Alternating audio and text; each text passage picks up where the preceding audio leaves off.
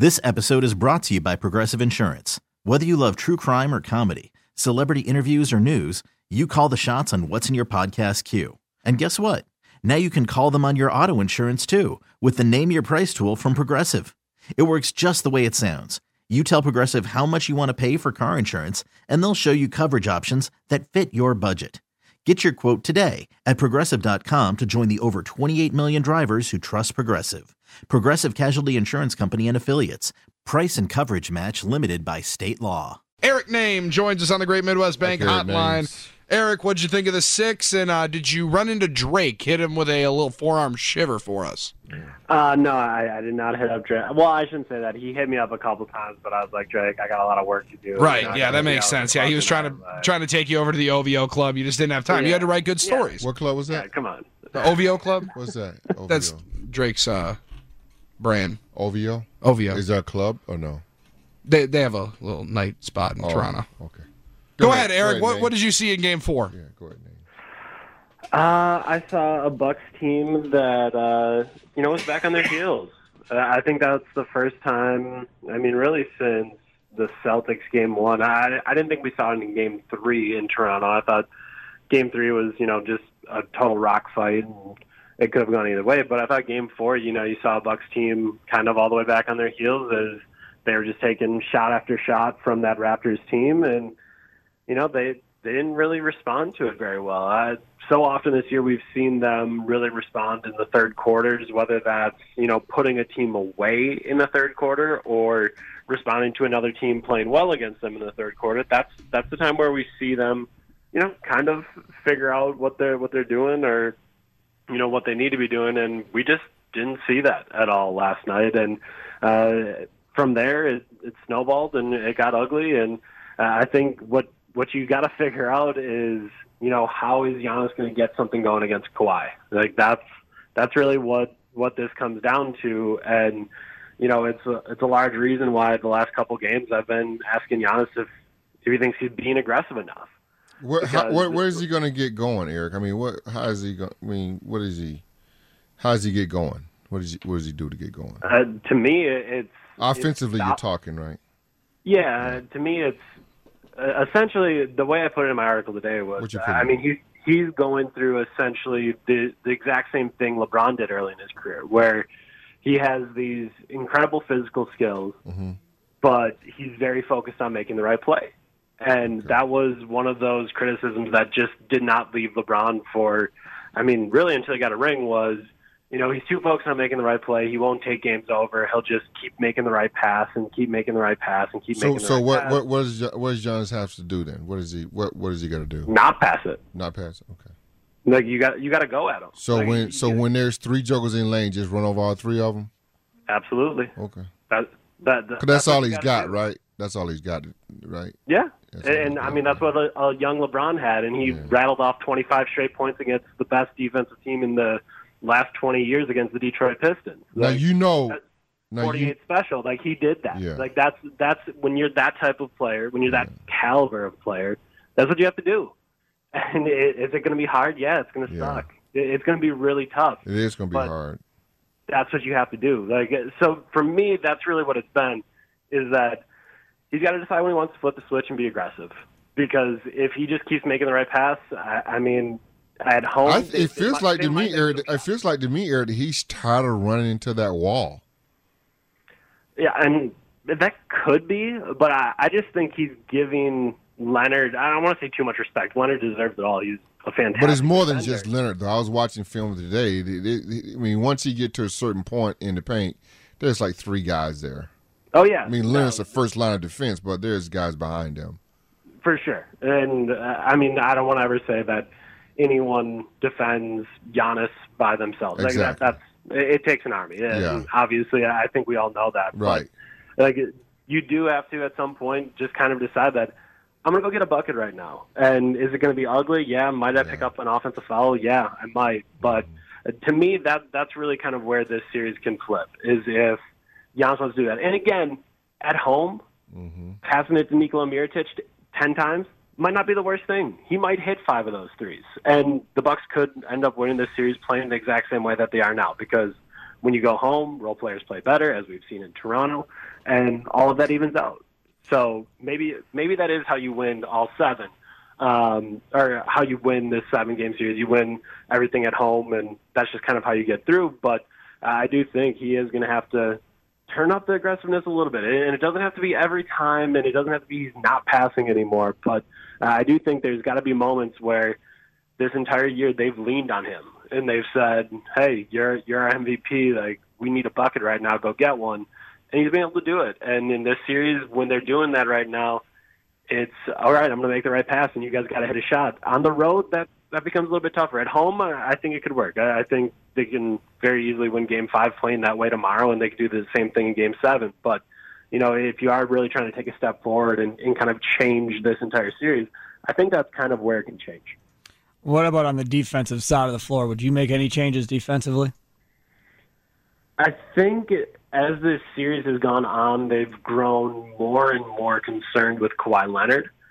And I think really what they were doing in Game 1 and Game 2, I didn't think there was a whole lot wrong with it. And I think they're starting to see ghosts out there where they're just doubling too hard. They're sending too much help at Leonard, and he's making the easy pass. And again, like I said, I don't think the Raptors bench guys shoot this well in Milwaukee. And just like we saw the Bucks bench guys didn't shoot that well in Toronto. I think that all evens out, but you do have to figure out where that balance is, because if you're going to keep giving open jump shots to guys that are now willing shooters, and in those first couple games they weren't, but once I got to Toronto, Gasol, Powell, all those guys said, all right, you're going to give us all these shots, we're going to take them, and we are going to make them. So to me, that's kind of defensively what you have to be thinking about. And again, the first 2 games, they didn't play terrible defensively.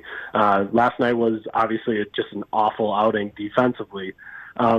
So, maybe some of that evens out, but I do think they have to be thinking about that a little bit. And I know on the conference call we had with Bud today, he seemed pretty happy with what they're doing against Kawhi, but he did mention that, we do have to think about some of those other shots that we're giving up, and that we're giving up too many of them. And I do think if there's an adjustment to be made defensively, it's maybe not giving up quite as many as they've given up here in these first 4 games. Talking about the Eastern Conference Finals with Eric Name of The Athletic here on the Wendy's Big Show, 105.7 FM The Fan. Eric, did he say anything about the possibility of a move in the lineup, either if it's Nikola Mirotic coming out of the starting lineup for Malcolm Brogdon, or for what a lot of people have talked about, the way George Hill has played and the way Eric Bledsoe has played, maybe a switch there? He was asked about it, but he didn't say anything about it, if that makes any sense. But that's how it goes in the playoffs. You're not going to give away anything like that. So he's not here to tell you what he's going to do with the starting lineup, even though I think ultimately it's kind of silly to even play those games. But that's what all coaches do at this point. To me, all you got to do is look at the box score. Whether or not Eric Bledsoe is starting, look at the box score. He played 20 minutes last night. George Hill played more than him. I don't want to say the decision's already been made, but in many ways, I think you're gonna see Eric Bledsoe get a chance at the start of the game. And if I know Bud in the way that I feel I know Bud, I wouldn't be surprised if the first play of the game is drawn up for Eric Bledsoe, because that's just how they go. After Brook Lopez misses 12 threes, well, the next night they drop a 3 for him in the very first play. So I wouldn't be surprised if we see the Bucks try to get Bledsoe going at home, and that could be a way to build his confidence and try to get him going. So that wouldn't shock me, but also if it doesn't work, I wouldn't be shocked if George Hill plays way more minutes than him, just like he did in Game 4. I think you got to go with what's going to work and what's going to win. And at this moment, when Bledsoe is on the floor, the Raptors will not respect him. They will not be anywhere near him. And when it's a defender as long and athletic as Pascal Siakam, it is a serious problem. It just clogs up the floor for anyone else trying to do anything if Bledsoe's unable to take advantage of what Siakam's giving him. And Siakam's giving him a lot. Essentially, every time he's giving him a 3. And, I cut a clip from, I think it was the third quarter last night. There's 12 seconds left on the shot clock. Chris Middleton has the ball at half court. They run a pick and roll. 3 or 4 seconds run off. Middleton gets into the lane. 2 more seconds run off. He catches it with 6. and he kicks it to the corner to Eric Bledsoe, where the entire season that's been a shot. No doubt about it. That is a catch-and-shoot three. That's what this offense does. That's what they're built on. And Bledsoe stutter steps into it. He's somehow inside the three-point line instead of behind the three-point line, takes a dribble, and then kicks it over to Ersan Ilyasova, who then kicks it to Chris Middleton because he doesn't want it. And then Chris Middleton has to take a shot clock violation because he can't get a shot off because he's the only one getting respected on the floor. And it's just like, well, guys, like you gotta kind of figure that out. And I know confidence is tough to come by when you are 2 of 18 from the three-point line like Eric Bledsoe is at this moment. But you know, if the motto is let it fly, you have to let it fly. Like that's what this is all built on. Yeah, that's what Joe said. Yeah. Hey, let me ask you this real quick before we let you get going here. Let's talk about this whole Drake thing.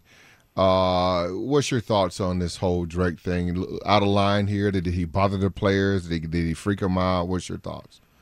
I cannot imagine any players are freaked out by Canadian pseudo rapper. I guess he's more of an R&B guy. Whatever he is. Former Degrassi star too. You can say that. Yeah, like what is an NBA player going to be concerned about with that guy? Well, why is everybody talking about it then? I mean, it seems like all Bucks fans are freaked out about Drake. Budenholzer addressed it today as well in his teleconference because people were asking about it.